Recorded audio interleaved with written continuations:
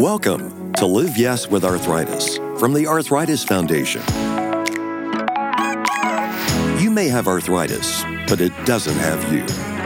Here, you'll learn things that can help you improve your life and turn no into yes. This podcast is part of the Live Yes Arthritis Network, a growing community of people like you who really care about conquering arthritis once and for all. This edition is part of a special series on COVID-19 and arthritis, sponsored by Novartis. Our hosts are arthritis patients Rebecca and Julie, and they're asking the questions you want answers to. Listen in. Welcome to the Live Yes with Arthritis podcast. I'm Rebecca, an occupational therapist living with rheumatoid arthritis and osteoarthritis. And I'm Julie, a JA patient who's passionate about making sure all patients have a voice. Thanks for joining us on this episode of the podcast, where today we're going to focus on mental health and how to access that care in this era of the COVID pandemic. I think a lot of us are suffering right now with a lot of anxiety and stress, not just about the pandemic, but everything else happening in our world right now with a lot of social unrest. And then just trying to manage our care, just to being free or live with less pain. It's a tough time, Julie. It really is. I have my ups and downs. I don't know how you've been doing, but I'm sure it's the same. No, it's a very difficult and heavy time. I think I've shared in previous episodes that I feel like I'm in this prolonged fight or flight response. And that has its physical tolls, and it also has its mental health tolls. And I'm really excited to be talking today with Jessica Auslander, who is a certified telemental health professional, someone who can really share with us about what it's like to have a virtual mental health care visit, talk about those feelings that you experience as a result of all of the things that are happening in our world right now, but also all of the things that happen in your world with your arthritis care. And something that's really special about Jessica is that she's a longtime Arthritis Foundation friend and family. Not only does she live with a form of arthritis herself, she also has a child with JA. So she really understands the needs of our community, and she understands how to give back to them. And she is just an inspiration to listen to and talk with, because she can help us break down what it's like to have a mental health concern, need a tune-up, and talk through all of the things that we're facing as people in the arthritis community, not just now, but throughout the year. Thanks so much for joining us on the podcast today, Jessica. You wear so many hats that make you such the perfect guest for our podcast. Can you share a little bit about your story with our listeners? Absolutely. My arthritis journey started when I was just 8 years old. I started having symptoms. I was just kind of suffering in silence. There wasn't really much they could do for me. So fast forward, our oldest child is diagnosed with juvenile spondyloarthritis, and he was 5 at the time of diagnosis. And in 2015, he was 9 years old and wanted to meet other kids like him. And we heard about this conference that happens in the summer. And that year was in Orlando, and we went to the conference. And it was an amazing experience for our whole family. He got to meet kids that were just like him, and his siblings got to hang out with other kids. And I had no idea the impact it would have on me, because it was the first time I met people my age with arthritis. I met other JA kids who are now JA parents. So I thought, okay, this is amazing. I have to keep supporting this. Not only has our family gone to conference every year, but my husband and I both have different roles on the National Planning Committee. And we also are involved on the local level with our JBR and our Walk to Cure Arthritis. We've been very strongly involved the last 5 years. Well, thank you for all that you do. It's a very powerful story to hear about the inspiring event that the JA conference is, the Juvenile Arthritis Conference. Do you mind sharing a little bit how the JA conference is evolving for COVID-19? It is going to be a different experience. Instead of having our family reunion, now we're going to be connected in a different way, and we're going to have to connect online. We have a committee just for kids, a committee for teens. There's all these little subgroups that are all just volunteers that are working our tails off since January, really, to make this a reality. So we have been working twice as hard to modify it, to make it a meaningful experience where families can still connect. Many of our families at conference are newly diagnosed, first-time attendees, and we did not want to lose this opportunity to wrap our arms around them like we do every year and say, hey, welcome to the family. How can we help? So we're just doing it in a little bit, different, adapted way. Moving away from the volunteering and the roles that you have there, can you tell us a little bit about what you do professionally and what brings you here to talk about telemental health? Yeah, so I am a licensed clinical mental health counselor. I'm licensed in both clinical mental health and addiction-related disorders in North Carolina and Ohio, and I have telehealth privileges for the state of Florida. So my career started actually as a school counselor, and I was working for an online charter school, and that's when I first became certified in what they call distance counseling. That was in 2005. When I went to training, I literally trained on a flip phone. It was before smartphone, where you had to keep pressing the number to get the right letter when you were texting. I moved from school counseling to clinical counseling, and that issue of access to care has always been in the back of my mind. As a person that struggled with having a disability as it affected my life off and on through young adulthood and my professional life, to now raising children. 2 of my 3 children have autoimmune-related diagnoses. Access to care is a huge, huge barrier. I work with a lot of people with chronic health problems, anxiety, addiction-related disorders. It's hard for people to get to an office sometimes. It's hard for them to schedule a session, especially my clients that are parents. They don't want to bring the kids because they don't want their kids to listen to what they're talking about. It might be about them, right? Yeah. It's not appropriate. So being able to do things, at a distance with telehealth allows a lot more flexibility. I wanted to be in private practice because I wanted to have the ability to remove those barriers. I said, you know what? I'm going to do it my way. I'm going to dust off that distance counseling credential, and I'm going to do this purely telehealth. I talked to a lot of people that say they never would have been in counseling otherwise, never would have tried it, never would have been able to make appointments, or they would have had to cancel. So telehealth is a great way to remove traditional barriers to care, like financing, transportation, health issues, mental health issues. I like being able to meet people where they are. Can't roll out of bed in the morning? If you can reach your cell phone, give me a call. I love that. I know that took my breath away there. That's such a powerful point. I will meet you where you are, and here is a way that you can access me that doesn't require you to get your life in perfect run, like type A order, right? You don't have to be completely organized. You just have to ask for help. Exactly. As people with arthritis like us, it's exhausting. It's exhausting to not just only manage your care in general and make all those appointments and then drive yourself to them. But for some people, I know there's days it's hard to get dressed. Yeah. And you might have to cancel that appointment. But with telehealth, you don't.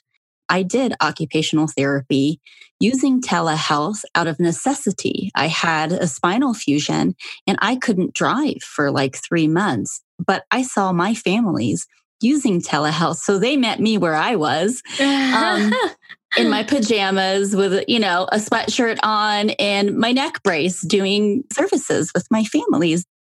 My early days when I was diagnosed, and it really was hard for me. It took me an hour and a half to get ready for the day and then to get into the car and try to drive stick shift when my shoulder was stiff and my wrists hurt, and to drive my car to just go see my doctor. I didn't want to go, but I knew I had to, and it was a lot of work to do. Yeah, and I like to remind my clients too, say, remember, I have this too. You think I want to get up and get dressed and drive in traffic to meet you at an office? Yeah. I'm like, yeah, you don't see my yoga pants right now, but I'm with you. I am. The hair's up. I rolled out of bed too. You are fine. Because honestly, my first career was actually music education. Oh. I was going to be a director. I'm a flutist. I love music.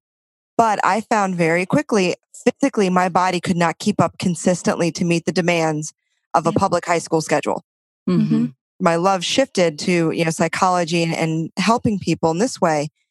And I love it because I can do more. I can have a longer day. Yeah. there are so many people who live with chronic illness that reinvent their career, reinvent their passion, change their path to accommodate for their disease. I'm realizing in this moment how telemental health or telehealth services are a value add, not just for the patient, but for the provider themselves. I think a lot of times about healthcare as this one-sided thing. I am the patient. I have needs. I need you to help me fix myself. I need you to fix me. That's a lot of weight to give to a provider. It's a lot of grief to help you manage and carry. And I love the idea that telemental health is something that can really serve people on both sides of that relationship and make it a more meaningful experience. Absolutely. We want to hear from you about topics you'd like us to cover in future Live Yes with Arthritis podcasts. And tell us how we're doing. Go to arthritis.org/liveyesPodcast. Just scroll down to the big green block at the bottom of the page and click Get Started to start the survey. That's arthritis.org/liveyesPodcast. So we know that so many people with chronic conditions like arthritis are really struggling with anxiety and depression and other mental health and emotional challenges in general, especially today. So in your experience, how do they differ from the challenges that other patients have? Well, a lot of it is very similar, especially when we're dealing with a pandemic. You know, we're dealing with an environmental stress, environmental trauma. It affects us all differently, but what we experience is normal because there's still a wide range of possibilities. People that are already dealing with, other issues, because, it's not like disasters schedule a good time with us, right? It's not like we can plan for these. Yeah. Let me know if this works for you. No. Yeah. Those that have already been coping with something, they have this amazing strength and resilience that we can draw from and just apply it to this situation. Honestly, a lot of my clients with arthritis or other similar disorders kind of been loving quarantine, kind of loving the change of routine, right? Oh, yeah. The emphasis on not going out and interacting with people. Yeah. And not having to, Commute deal to with the that office. So it's been a break. It's been this breather that a lot of us needed. Many of my clients honestly discontinued because things improved and it gave them some insight as to what they needed to change. Yeah, I think it slows down that pace of life that I think adds to our stress. And this has helped us focus a bit more on self-care. Because when you're in survival mode, right, wants versus needs kind of thinking goes out the window. It's all needs. Yeah. Right. And when you no longer have to get up an hour early because traffic and all of that fun stuff, you get more time to rest. You get more time just to be, how many people have been reorganizing their houses, right? And literally getting their home in order. We've been focusing on ourselves in a way that we haven't really done before for this length of time as a society and as a culture. So for those who are already coping with things, it's not all bad. Some people have actually had the benefit from this and have slowed down and have kind of taken stock. Others, this may have been the straw that broke the camel's back. This may have been what put them over the edge. And even then, there's a silver lining because if they're reaching out for help, they're accessing help, they're accessing care, and maybe realizing, hey, I could use this beyond the pandemic too. Right. I also really appreciated that you said for a lot of people, this has been hard. This has been such a hard time. And learning that you have a resource potentially in some telemental health has been helpful and maybe is something that's going to become a part of that self-care ritual that goes beyond the pandemic. If you are in that position, the straw has broken the camel's back and you need someone to talk to, you need to sort some of the things out that are in your head. What does it look like to get started? What does it look like to find a telemental health provider? Not every provider is going to be certified in telemental health. There are different certifications out there. So if it's something you are considering long-term, please find someone who has the training and experience in it and is certified. There are many, many differences that need to be considered clinically. All the major insurance companies have allowed for telehealth across the board, not just in mental health, And they do have deadlines on the provision of those services that they can be telehealth until a certain point. So that's something to watch for. If you're looking for brief services, maybe just a tune-up over the summer, chances are the providers will still be able to do telehealth even if they weren't before. But if you're looking for something long-term, find that provider who's certified in it. You can go through your insurance companies if you're going to use health insurance benefits. If your employer offers EAP or Employee Assistance Program services, typically this looks like anywhere from 3 to 12 sessions of free counseling. So if you have EAP services, I recommend starting there because it's free to you. Mm-hmm. You don't have to pay out of pocket. You've already paid for the benefit as part of your package. And it's a chance to try it out to see if Tela is a good fit for you because it's not a good fit for everybody. But it gives you a chance for free to try it out over the phone. Another option is a wonderful resource called Psychology Today. Some people have heard of the magazine, but psychologytoday.com is a website. Part of that website is a free provider search tool. And it offers a lot of different options for searching. So you can start with just your zip code, for example, and you'll just see lists of profiles. And then you can start filtering out by diagnosis, by insurance carrier, by all these other different features you might be looking for in a counselor. They have added a feature that can help you filter if they are telehealth or not. Oh, wow. Psychology Today is one of the most comprehensive provider directories out there. Providers do have to pay a monthly fee to have a profile. So you're getting providers that are engaged, that are looking for clients. That information is likely to be current, but it does allow us to indicate if we are doing telehealth or not. So that's another way people can find care. Well, I think that's really helpful because that's the hard part. When you feel like you might need some mental health support, is taking that first step. And where do I start? Like, how do I even find somebody? And then once you get there and you filter out, well, it's so important to have a good rapport and feel like you can trust sharing your innermost feelings with somebody that is a stranger, And so I wonder, in this format of like telemental health, do you find that it's easier or more difficult to kind of build that rapport with people? As human beings, we are social creatures. We are designed to read facial expressions, read body language, things like that. So every once in a while, I have someone that says, you know what? This is driving me crazy. I can't see you, or I don't like using the screen to connect. For most people who are opting for telehealth, one, the benefits that come with just the access to care, right, tend to outweigh, I may not prefer the video. It might freeze here and there, but you specialize in my issues and I'm 100 miles away from you. Yeah. With the phone-based only, we tend to see a lot more work being done in a short period of time because we're not processing the other information or emotionally reacting to the nonverbal cues.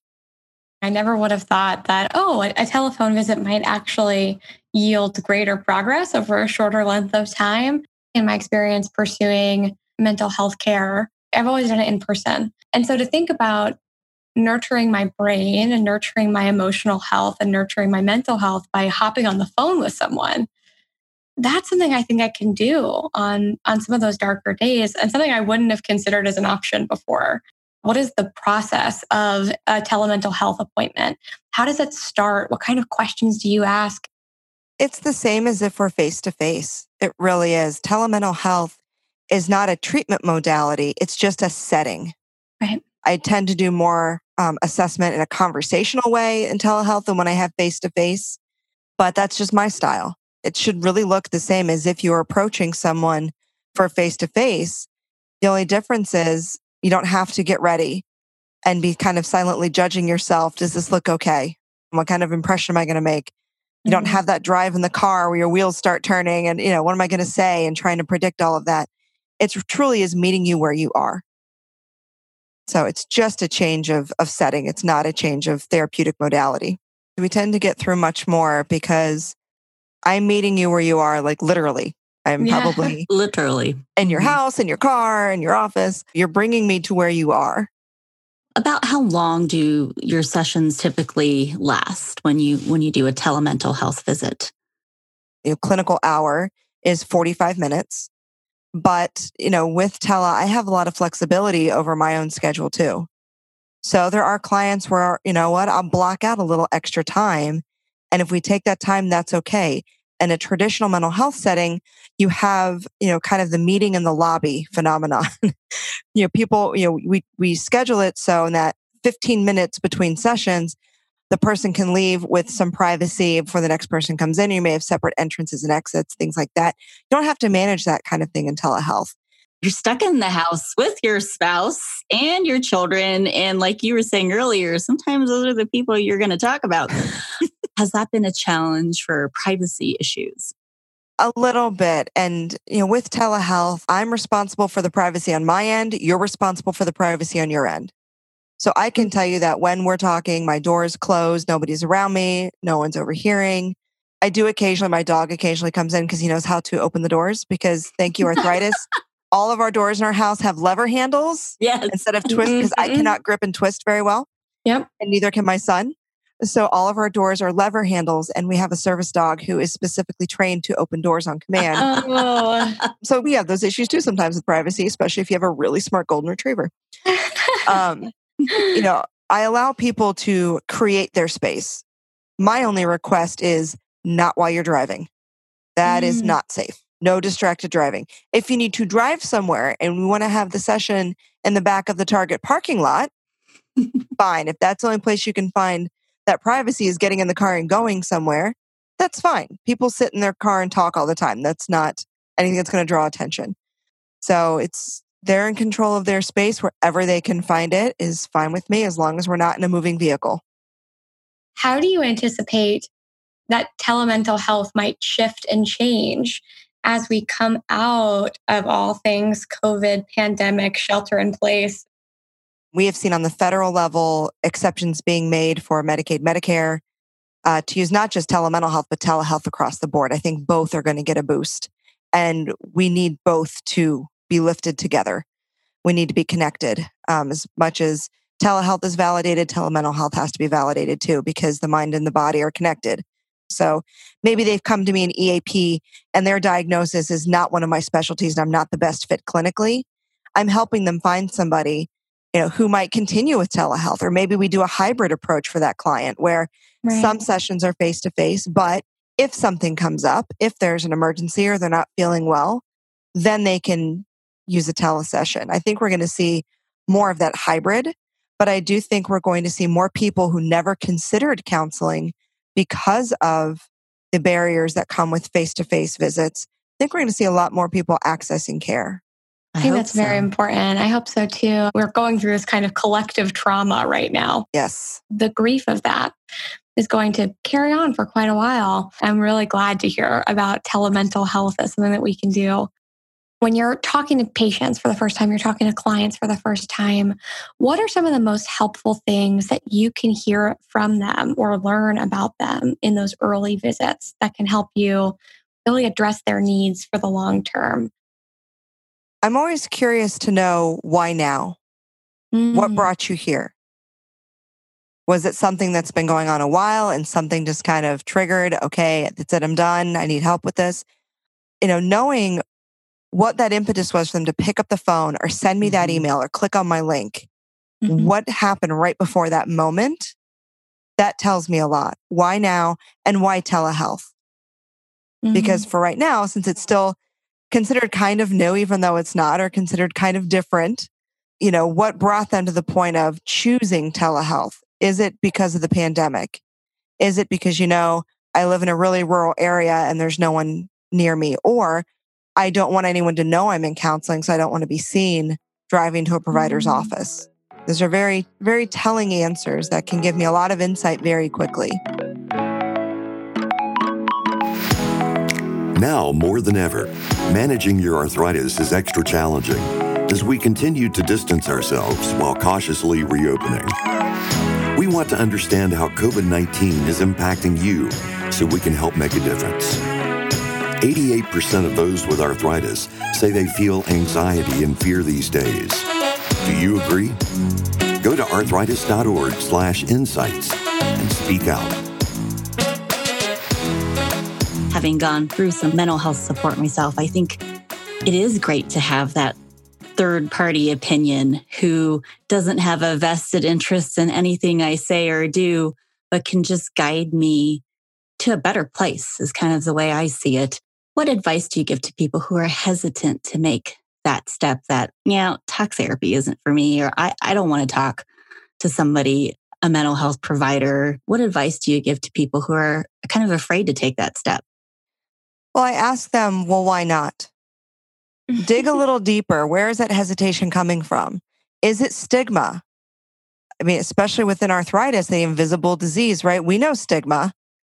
I can't tell you how many times, I got the reaction, growing up that I was too young to have arthritis. Oh, yeah.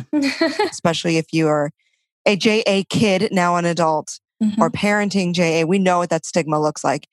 Stigma is very strong in mental health areas. Yes. Is it because you're afraid of being judged? Is it you're afraid of what people will say, think, how they'll react? Well, guess what? With telehealth, really no one has to know because you're not leaving your house. What people don't realize is that, when you pay us, it goes towards your deductible too. So we're part of that package. But the financial barriers, a lot of counselors will do sliding scales. It doesn't take much to ask for a sliding scale fee because we understand. We want you to get help. I'll drop it down in a heartbeat because I want people to access care. The other barriers are pretty much erased with telehealth. Ask yourself, what is stopping you from getting care? Is it financial? Is it transportation? Is it scheduling? Are you just too stressed to think of adding one more thing to your plate? What is it? Then I encourage them just to try it. If the barrier is simply the fear, right? Then that's always going to hold you back until something happens that finally helps you break through that fear. I think that you hit on so many really good points there. The one that really stands out to me is related to stigma. I think so often people with arthritis, especially people who are matched with the right treatment early, whose disease can really live invisibly. Like myself, I don't have any visible joint degradation in my hands. And people might look at me and think, oh, she's never been sick a day in her life. She's great. She looks very healthy. Thumbs up for Julie. I hate hearing, but you don't look sick, or kids can't get arthritis, or whatever that is. And that's so true for all mental health conditions, all mental health issues that you're trying to face. And I think one of the things that's unique about mental health care is that not only do you not need to look sick to pursue mental health care, you also don't need to be sick to pursue mental health care. You can pursue mental health care and go for that tune-up to help you process something that is more difficult, to help you kind of have that standard check-in with someone who is a neutral party. I wonder if you wouldn't mind, could you share some coping strategies that people with arthritis can use if they're feeling an increase in anxiety, in depression right now?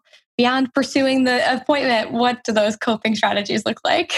Absolutely. It's a first step, in my opinion, is listening to your body, getting in tune with your body. Mind and body are connected.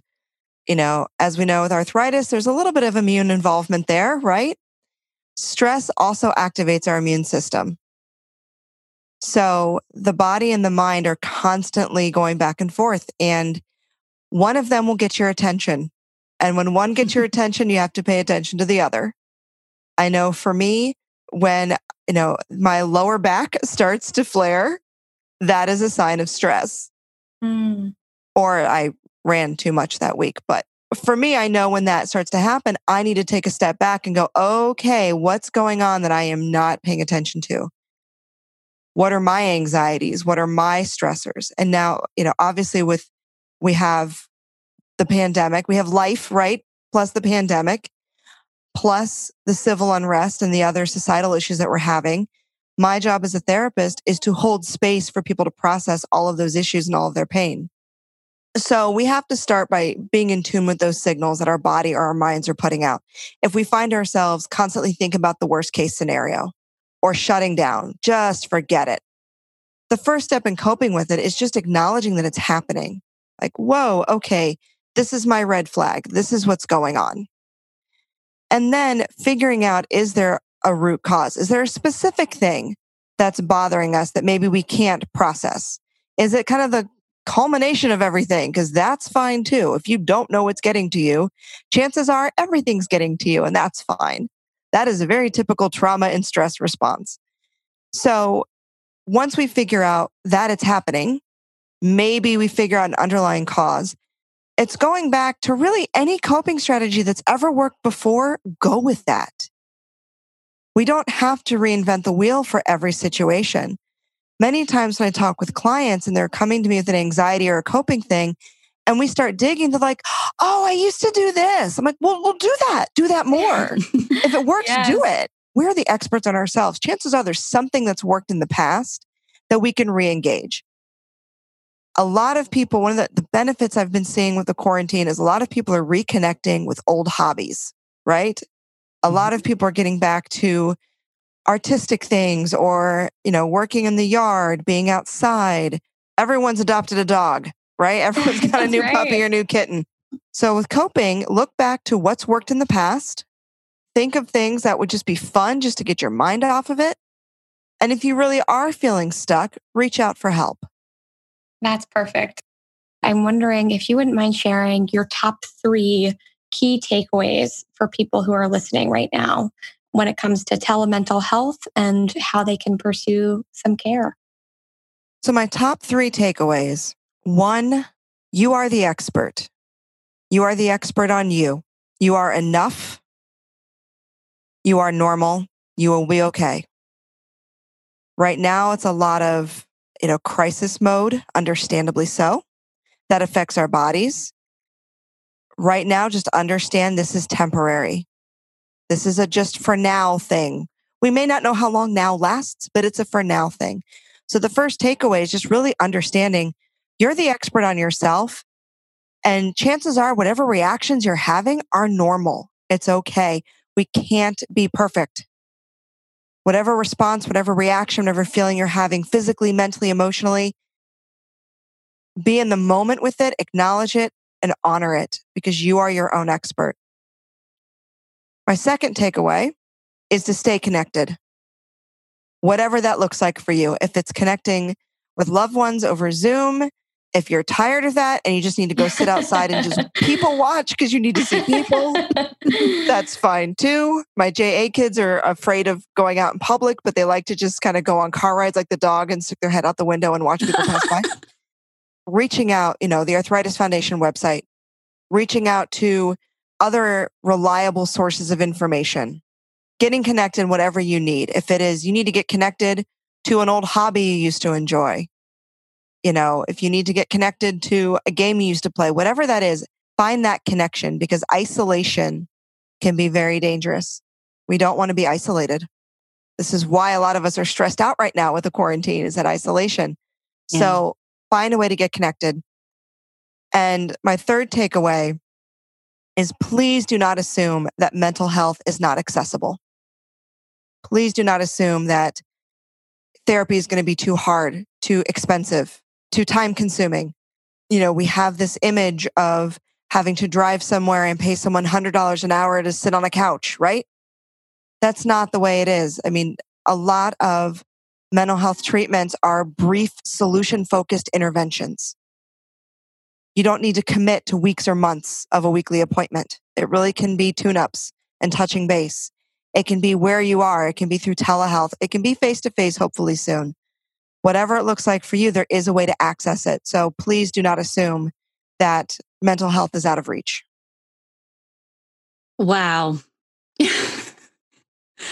Rebecca and I are both looking at each other. I think we have tears in our eyes. You could not imagine how badly either of us needed to hear that. And I hope the same is true for our listeners. Me too. You are amazing. And your first point too, though, especially for people who feel isolated or for people who are newly diagnosed and just trying to figure out what this arthritis means for them or their family if they have a kid with JA. You're going to be okay. You're enough. You're not alone. That message is so important to people right now. So thank you so much. You are exactly the telemental health Julie and I needed today. So that's right. I'm so glad. We are so happy that you could join us and share some of this and make it a little less scary for people to think about. I want to raise everybody's attention to the online community forums where Jessica served as a subject matter expert, the Instagram stories where she shared information about how to pursue this care, and of course, for our podcast and our JA conference and all of the ways that you volunteer. Our community is so much stronger because you're a part of it. So thank you so much. Oh, thank you. I'm just happy to give back to an organization that has given my family so much. Thank you. Thank you so much, Jessica.